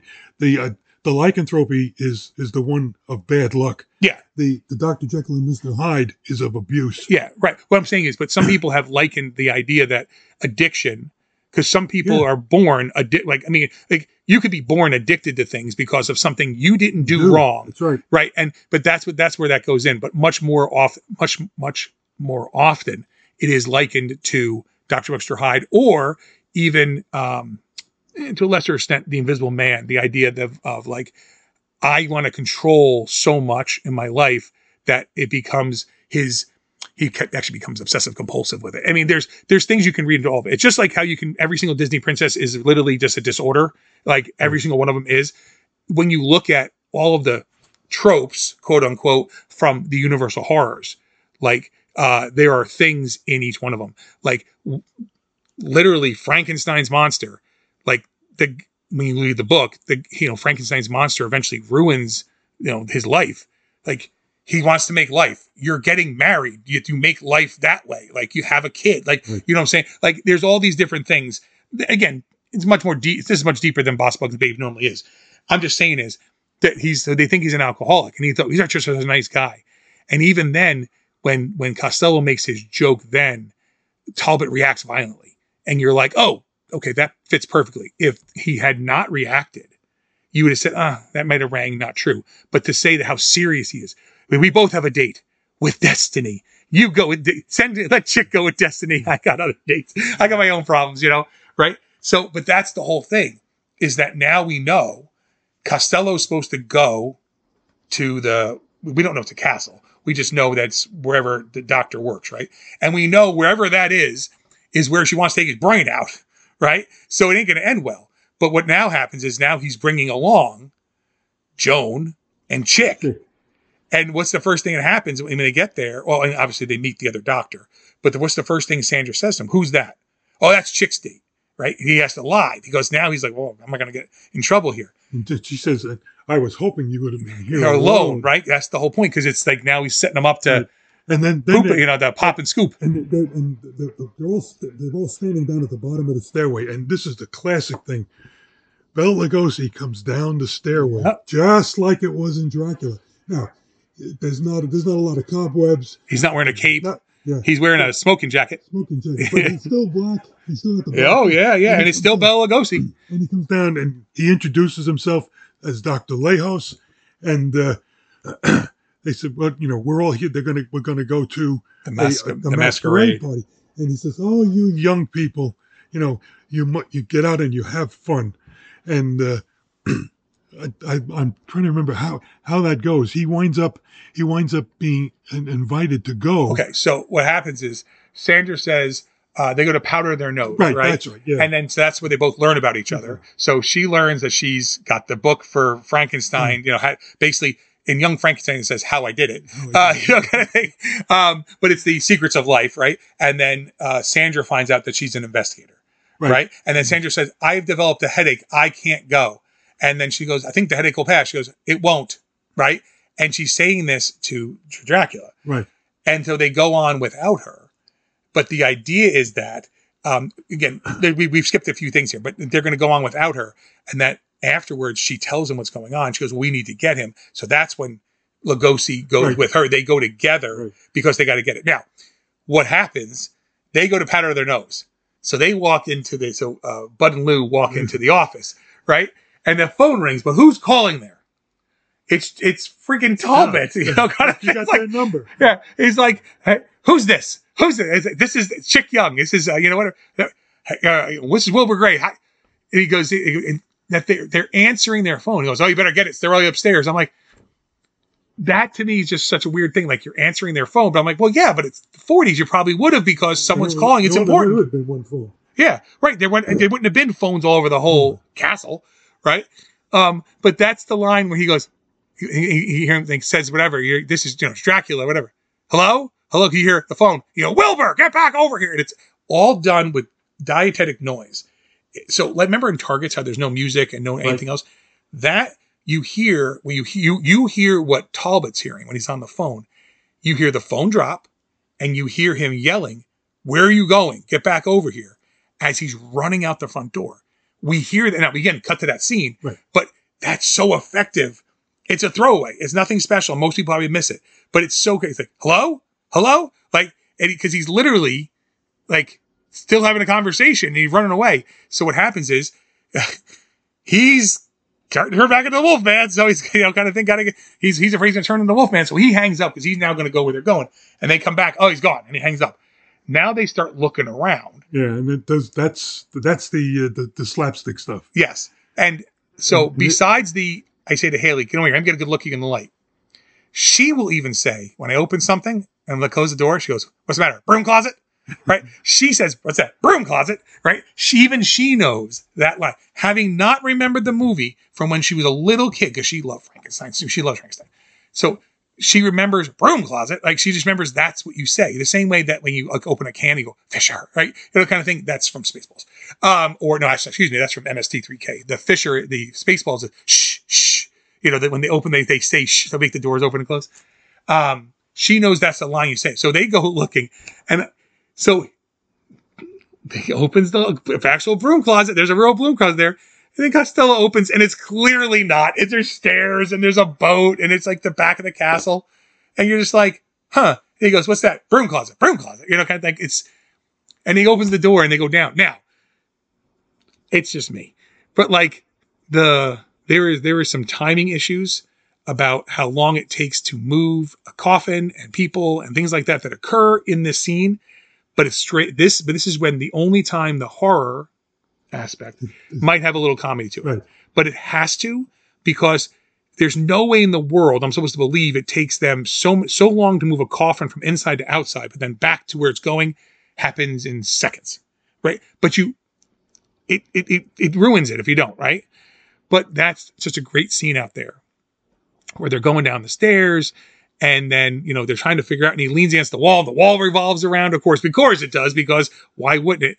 And he just sits on Frankenstein's lap, and he's like picking his nails, and he's picking Frankenstein's nails, and he's like, he's looking at his hands, and you're like, oh, it's not your hand, but it's, but yeah, that is where the slapstick stuff occurs. And, one of the things that in that scene, when he's sitting on Frankenstein's lap, in the special features on the Blu-ray, Costello would sit there, and he would do things to make Clint laugh, and they said they had to make so many different takes of that they finally got one where he didn't laugh, right? But you're right, he's picking his he's picking his nail, then he goes back to picking his nail, and looking at it, but it's just like it's little things like that. It's the little things, and then of course they come out, and then he is now trapped between Dracula and Frankenstein. Oh, okay, he goes back in, open sesame, he's pressing on the door revolves around, right? And then as soon as he gets out the other side, check, right? Miraculously, the coffin, Dracula, and Frankenstein are against the door, and they revolve just as Chick comes out. Right. Chick is always missing what's happening, which is when it eventually happens. When eventually it's all revealed, and it's that Costello has been right the whole time. It's so gratifying, but it also is like the look on Abbott's face, like, are you joking? You were right. You weren't lying the whole time. But that whole scene, again, played for laughs, but at the same time, he's trapped on the stairs. The music makes you believe it can happen. Right. Like, nothing's going to happen because you got to finish the movie. Upstairs at this time, when when Sandra says, I've just developed a splitting headache. And Dracula says, it'll go away. And she says, no, it won't go away. And then he says, well, then come with me. And they go upstairs. Well, they leave. And then that's when she tells him she's the investigator. Right. Yeah. And so he says, I'm trying to remember what the words are, but he says to her, she says to him, I will not go. And then he says, I want you to go. And then she says to him, my will is as strong as yours. And this is the only scene in this entire movie that doesn't hold water to the myth. He I'm trying to. He's hypnotized. You can't visualize what I'm doing. Yeah. But he's doing the thing with his fingers, trying to draw her consciousness. Yeah, he hypnotizes her. Yeah. And finally, she turns into acceptance, and her face is blank. And then Bela Lugosi leans in and goes to bite her on the neck, but they pass a mirror. Yes. And you can see Bela Lugosi. Yes. Now, it's almost like the director or the producers or whoever, like they didn't know the myth. The whole point of Dracula is that you cannot see him in any mirror in any movie every time. And so that's the only thing that's... So I wonder, right, I understand. I wonder if that was just missed, because it's not that the whole scene occurs in the mirror. No, it happens to catch it. They could have had it from the side where him going down and forget the mirror altogether. I understand that. I think the mirror just happened to be on set and then it just was missed. But with that aside, so they go to the masquerade, right? Where are we here? In fact, the house of Dracula. Dracula underneath. Okay, I got to catch up. At the masquerade, Talbot accuses Dr. Okay, so they get to the masquerade party, and Talbot meets them there, right? And they're going to put on their mask, and Abbott's mask is a werewolf, and Talbot says, "Don't wear that, like just don't," right? And he's like, "Oh, okay." And then they have an encounter with McDougal, where the guy with the again played for laughs, where McDougal assaults Costello, and then the guy in the armor can't see because it keeps dropping in front of his face. Which is really funny. So at the masquerade ball, Talbot accuses Leos of being Dracula, but no one takes him seriously. And he goes, my costume, perhaps, right? Joan then soon disappears, and Sandra lures Wilbur into the woods and attempts to bite him, but fails, right? While looking for Joan, Talbot turns into the Wolfman and winds up attacking McDougal. And, of course, they blame Abbott, thinking that he's some crazy person trying to take a bite out of his neck. And Chick doesn't help. He goes, taking a bite out of him too. He wants to take a bite out of me. But what happens? The Wolfman's going to get him again, right? And he gets caught in the vines, right? And he can't break free. And then, it's like, you can get out of there. He kicks him in the butt. Like, Costello does all these things until he realizes, oh, wait, this isn't Abbott. This is a real Wolfman. And then runs away, right? And then that's when he gets caught by, gets caught by Sandra. They go to accuse who escapes. Okay. Dracula hypnotizes Wilbur. Chick is also hypnotized and rendered helpless while Dracula and Sandra bring Wilbur, Stevens, and Joan back to the castle. The next morning, Chick and Talbot meet up in the bayou and set out to rescue both Wilbur and Joan. So that's when they have to get there, right? And Talbot's like, well, we got time. He's powerless during the day. That'd be the perfect time to go. Like, let's not wait till almost sundown, but we do. Because the movie needs it. So Wilbur he's now trapped, right? And he's trying to he's trying to get help, and he's goes, Junior, Sandra, right? He's yelling to them, right? And it's Frankenstein sitting in the chair, and he's got the yoke across his neck, and she's standing there, So obviously, the what do you call it? Abbott and Talbot. Chick and Talbot show up there, and they're going to try to free them. So they free Costello. They get him, and that's the scene where he's trying to break it, putting the rock on his finger, whatever. And they get all this little stuff. They are able to get away, and they're trying to now get out, and they go back for Joan. That's the whole thing. Like, they go back in to get her. I understand why they're going back for get her, but it's like, you've only known her a day. I'm just saying, I might not have gone back, but, that's maybe me, right? And that's when they tell Wilbur to get the boat ready, and of course Dracula comes, and Wilbur's so feebly minded, he's easily, let's go. He's hypnotized again, and then he skips into the castle, right? He skips right away. So they get him upstairs on the operating table. Now they're going to cut his open, take his brain out, put it in Frankie's body, right? And he goes, you don't want my brain. It doesn't work well. Ask me what 1 + 1 is. I don't know. Kind of thing. And it's all those, but now they're getting him hooked to the table. And now we have all of our Universal horror movies. There's the two tables, they get strapped down, you have all of the different equipment, nothing does anything, just lights it all up, and then of course, so they start chasing him. Okay, so they start going and getting, they're going to try to, so they get up to the lab, right? And as Talbot is trying to undo Wilbur's straps, he goes, what's the matter? Someone else after me? And he looks out the window and goes, what? What are you looking at? What are you looking at? And he looks back, and now he's a Wolfman. The moon. Yeah. Well, no. Yeah. Yes. Yeah. What I'm saying is, Wilbur is so oblivious that the guy helping him is turning into a werewolf. So now we get the scene where Wilbur gets spun and he's spinning around. And then we have, this is the only time this happens in any Universal horror movie, where Lon Chaney's Wolfman and Bela Lugosi's Dracula actually fight each other. Yeah. It has never happened anywhere else. People had begged for it for years. It never happened. It happens here. And their fight is throughout the entire castle. Now that involves Dracula grabbing a chair and trying to fend him off, right, throwing things at each other, a lot of jumping. Right. It is Frankenstein literally chasing. Right. Okay. So now Frankenstein's on the table, right? So he's like, "Get me out of here!" So now Chick comes back to get Wilbur out, and that's when Frankenstein, the everything starts sparking right? He breaks the chain, and he wakes him up, and he starts popping it out there. And then so Sandra goes, tells him back. And this is where it's Lon Chaney. He picks her up, presses her above his head, and throws her clean out the window. Now, how is that accomplished? With a wire. You can kind of see it. The way she flies, because it's not a dummy, it's a stunt person. Because it certainly wasn't her. They were wired and they pulled. The wire pulled through. You can kind of see the jerk on the back, but they still had to get him up. Lon Chaney still had to get her up there, and that's because Glenn Strange broke his ankle. Now, Glenn Strange is the monster in the entire chase scene, which is why he's moving the way you ever notice how he moves? He limps back and forth. I wrote that down. Yeah, that is because he broke his ankle. And now they had originally said, well, Lon Chaney goes, look, I'm not on this movie to be the monster. That's Glenn's part. Glenn's like, I can do it. So they gave him a couple days, and then he was able to get the cast removed and just wrap it up. Now, again, he's probably got some kind of again, this is 1948. This is not like today, kind of like where you'd have a 3D printed cast with whatever.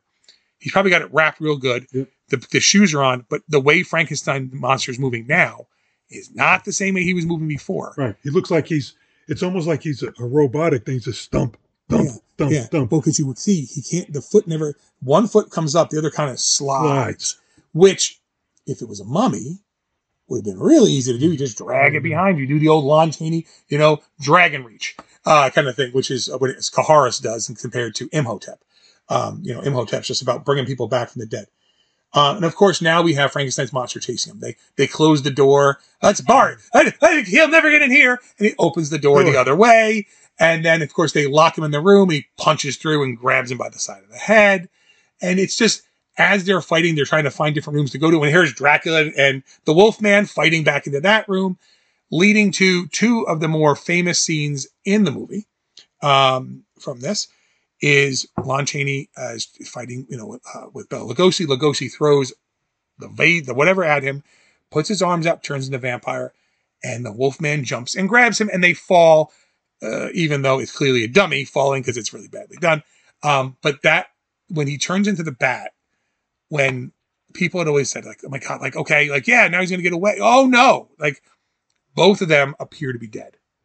And we know they're not, but the whole point is that scene is so famous for that part of it that it's you literally oh, he's getting it away.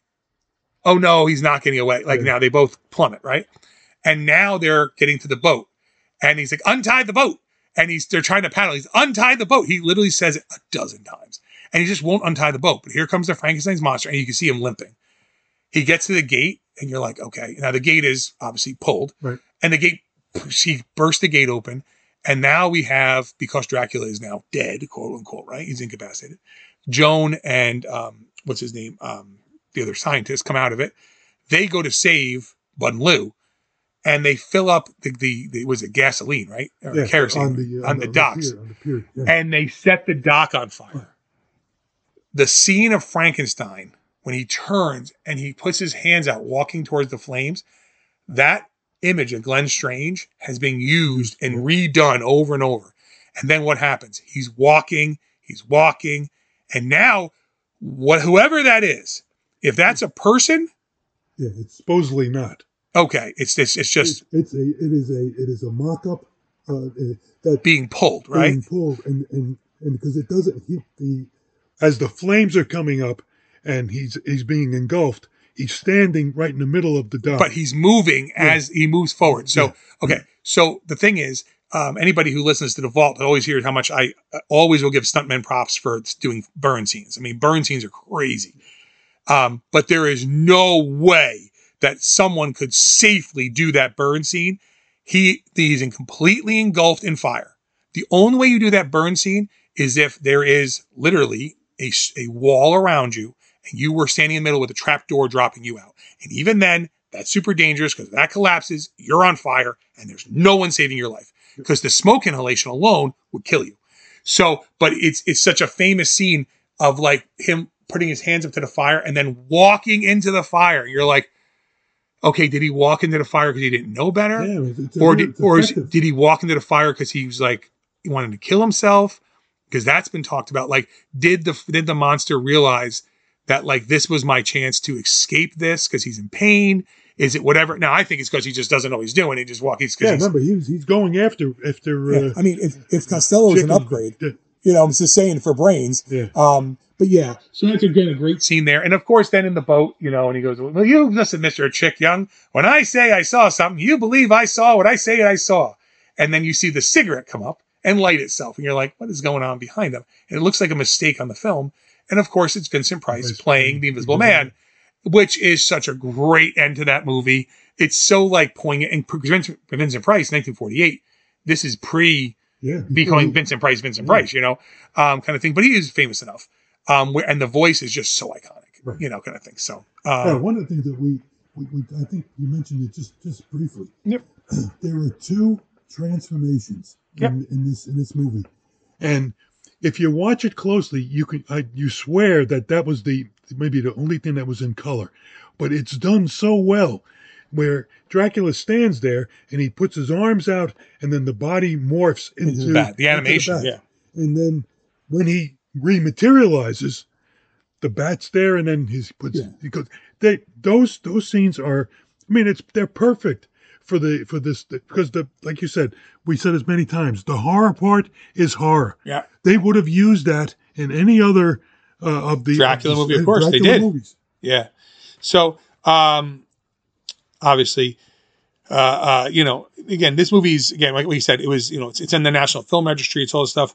Lon Chaney himself, I don't know. He was a mess. I mean, I feel bad for him. I do. I understand his life was never what he thought it was going to be, and but he used to say he used to enjoy horror films when they were thought when they were thought and sympathy involved, but then they become comedies. And Abbott Costello ruined horror films, making buffoons out of the monsters. And he said that, and I think it's more just him being hurt, because I don't know how you could actually see this movie and feel that they made a mockery of the monsters, because they're not. The monsters aren't played for laughs.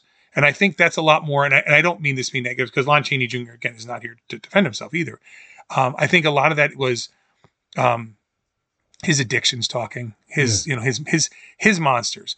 The monsters that Lon Chaney portrayed on the screen might have been terrifying and scared people. I mean, literally scared people. But I think the demons inside him were so much stronger than anything he could ever, overcome. And I say that as somebody who loves the Wolfman and loves Lon Chaney and stuff like that. And when you meet his grandson now, right? And you kind of think it's because it's not just his son, it was his son, but his grandson now. When you meet all the people that are involved with Henry Hull's grandson, kind of thing, as part of the arc. No one ever talks about that stuff because it's like, we don't need to talk about it. Like, we can just celebrate what they were and stuff like that. No one talks about, well, your grandfather's an alcoholic and he was this and he was that. And everyone knows that. Everyone knows he was. Everyone knows he was miserable. Everyone knows he was like, you could just see it in him. It was hard for him. It was impossible for him to live. Well, he could never be his dad. To be his father. Yeah, never could be his dad. And again, he was typecast from the word go, and yet he was in Of Men and Mice. Of Mice and Men, Mice and Men, yeah. Of Mice and Men. He's Lenny. Yeah. And it's an Oscar-worthy performance. Yeah. That obviously he didn't get, but I think he was nominated. And it's really funny when you watch these things, you only think of him as the Wolfman, but he will pop up not as the star of the movie, but as an extra here and something there. Yeah. I would like to see. He was in a movie called Spider Baby, which is he's really, really good in. Yeah. I mean, yes, people. The Indestructible Man. Yeah, well, people remember like Alligator People, like, I'll get you, Alligator Man. It's like, okay, we get it. Like, he doesn't play the alligator guy. No. He doesn't play any of those things. He's the the guy in the bayou. Yeah. But what I'm saying is, it's we're at a point where I don't think, and again, I only mention this because it was just, I want to be being thorough about, like, Abbott Costello didn't want to do the movie, and Chaney's had negative things to say, but yet the movie itself was so successful. And when you look at it, when you step back, I mean, again, I'm not there making it, obviously. When you step back and look at the movie, you can see that they made the horror stuff horror, the comedy stuff comedy. And when they touch each other, there might be times when maybe the comedy kind of gets pushed a little down, the horror happens, but you're never making the monsters the butt of the jokes. This is very different than when we were speaking about, like, Young Frankenstein or Dracula Dead and Loving It, where those are straight comedies where the monster is the joke. Right. And yet, in the sequels to this, the Killer Boris Karloff, the comedy is there. There's the horror it's hardly there. Yeah. I mean, even the one where they meet the mummy. The mummy looks like that he's in a cloth suit and you can see the zipper. Okay, but the thing I think, and that's what I'm saying is that this movie, the horror is done straight. Yeah. In the sequels, they were just done to capitalize on the success of this movie. Yeah. And as you go through the cycle, even getting down to the Invisible Man, they're as funny as some of the lines might be. They don't hold a candle to this one. Right, and that's the whole point. Is that literally sometimes your best movie is your first one. Sometimes your best movie is one of your sequels after you kind of figured it out. This was at the end of the cycle for Universal Horror. I mean, this is the end of the horror. This most people point to this to be the end of the horror cycle. And then Abbott Costello at this point had already been very famous and stuff like that. So it wasn't that they weren't, but they were not, this wasn't, their zenith. But this movie culminates both of them together and it actually hits as both their best. The sequels wound up being something that my brother and I would have seen at 5 weeks after it had come out in the movies as one of the Saturday morning, extras. But remember, this is 1948. 1950 is the thing. Then you've got all the other science fiction movies that now are starting to populate. The Day the World, the Day the Earth Stood Still. Day the Earth Stood Still. And so, and then right after that, then you got back into not the horror, because you had the werewolf, but you didn't have a lot of others. You got into them and the creature movies. Well, yeah. Okay. And so now the 50s, the 50s was the big bug era. Yeah. And once you had big bugs, as silly as some of those movies might seem, they are played straight. Yeah. And even the Creature in Black Lagoon comes after that. Yep. Creature in Black Lagoon is played 100% straight. There is nothing is funny in that movie. I know we joke about the Revenge of the Creatures all about climbing ladders, because it is. And, Creature Walks Among Us is all about, like, how can we cut to another indoor scene so we can not have to film outside? But those movies are played straight. The Creature has never made the butt of the jokes. Now, did they eventually on like Route 66 and things like that on television make monsters butts of the jokes? We can't control what people do outside of a film, but it's not 1948 and it's not Abbott Costello Meet Frankenstein. So, all right, folks. So we have talked about this movie. Again, if you've never seen this, it's 75 years old and it's still going to be funnier than anything you're going to see. Go check it out. Now, up next, the back end of July, Dad and I have a feedback episode. We're going to talk about all your feedback we have, so if you have any feedback, you hear this and you'd like to get on there, just, send it in next time we do a feedback. Dad and I are going to be doing the feedback episode, for what we have in the mailbag. But in August, even though it's only the 39th anniversary, it's not quite 40, we're going to talk about, the fourth installment of Friday the 13th, which is not actually called Friday the 13th Part 4. It's called Friday the 13th, the final chapter. And we'll talk about that in August. But again, we have feedback coming up. We got that coming up. And then we have a whole slew of stuff coming up this fall, including Frankenstein Meets the Wolfman, 1943, the 80th anniversary, the movie that not directly for House of Dracula, House of Frankenstein directly for this, but this is one of the ones that leads us to Abbott Costello Meet Frankenstein, which, again, a movie played completely straight. I mean, that movie's 100% straight. There is no laughing in that whole thing. So I think about does it for us, Dad, on this. Yes. Yeah, of course. Again, if you haven't checked it out, it's rarely available. You can rent it or buy it through Prime Video, of course. But any of the Universal horror sets, if you have any of the individuals, whether the Frankenstein, the Dracula, whatever, it's in them. It's in there. Right? If you don't own those, and you're looking to buy them all individually, don't. Buy the whole set together for like $100 instead of buying each one of them individually for like 25 to 30, because you're going to spend 25 to 30 on Dracula, Frankenstein, the Wolfman, the Invisible Man, the Creature of Black Lagoon. Before you know it, you're spending $175 on something that costs you $100. So if you're into physical media, I know not all of us are.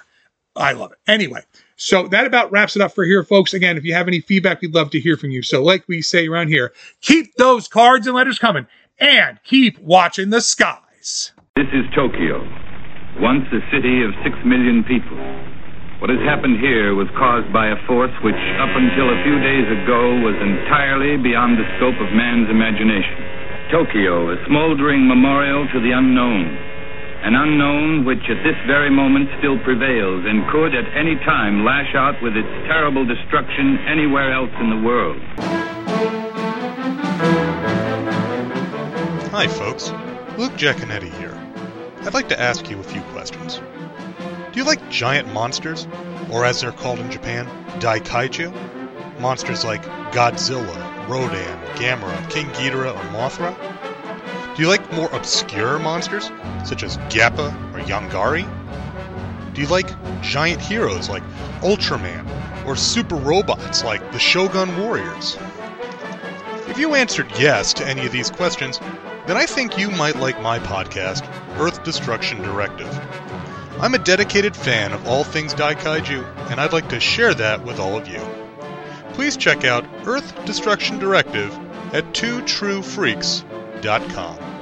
Earth Destruction Directive, where we turn your Daikaiju dreams into city-smashing reality.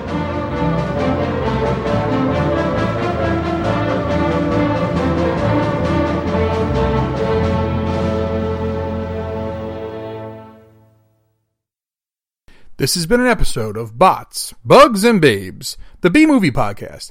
If you'd like to contact me, please email the show at botsbugsbabes@gmail.com. If you'd like to find me online, I'm on Facebook under my name, Jason Giaconetti. I often contribute to the Two True Freaks Facebook group. You can visit my Facebook page, The Art of Horror Collective, and you can search the hashtag The Art of Horror Collective. On Instagram, find me under my name, Jason Giaconetti, and search the hashtag The Art of Horror Collective, as well as the new hashtag Bots, Bugs, Babes Podcast. I'm the only one using them. I'm also on Twitter at Jason Giaconetti, and you can visit my webpage at www.theartofhorrorcollective.wordpress.com. All movies, characters, stories, music, etc. are properties of their respective holders. This is a fan work, and any use of any property is purely for review, discussion, entertainment. So don't sue me. I ain't got anything anyway. There is no tomorrow. There is no tomorrow. There is no tomorrow.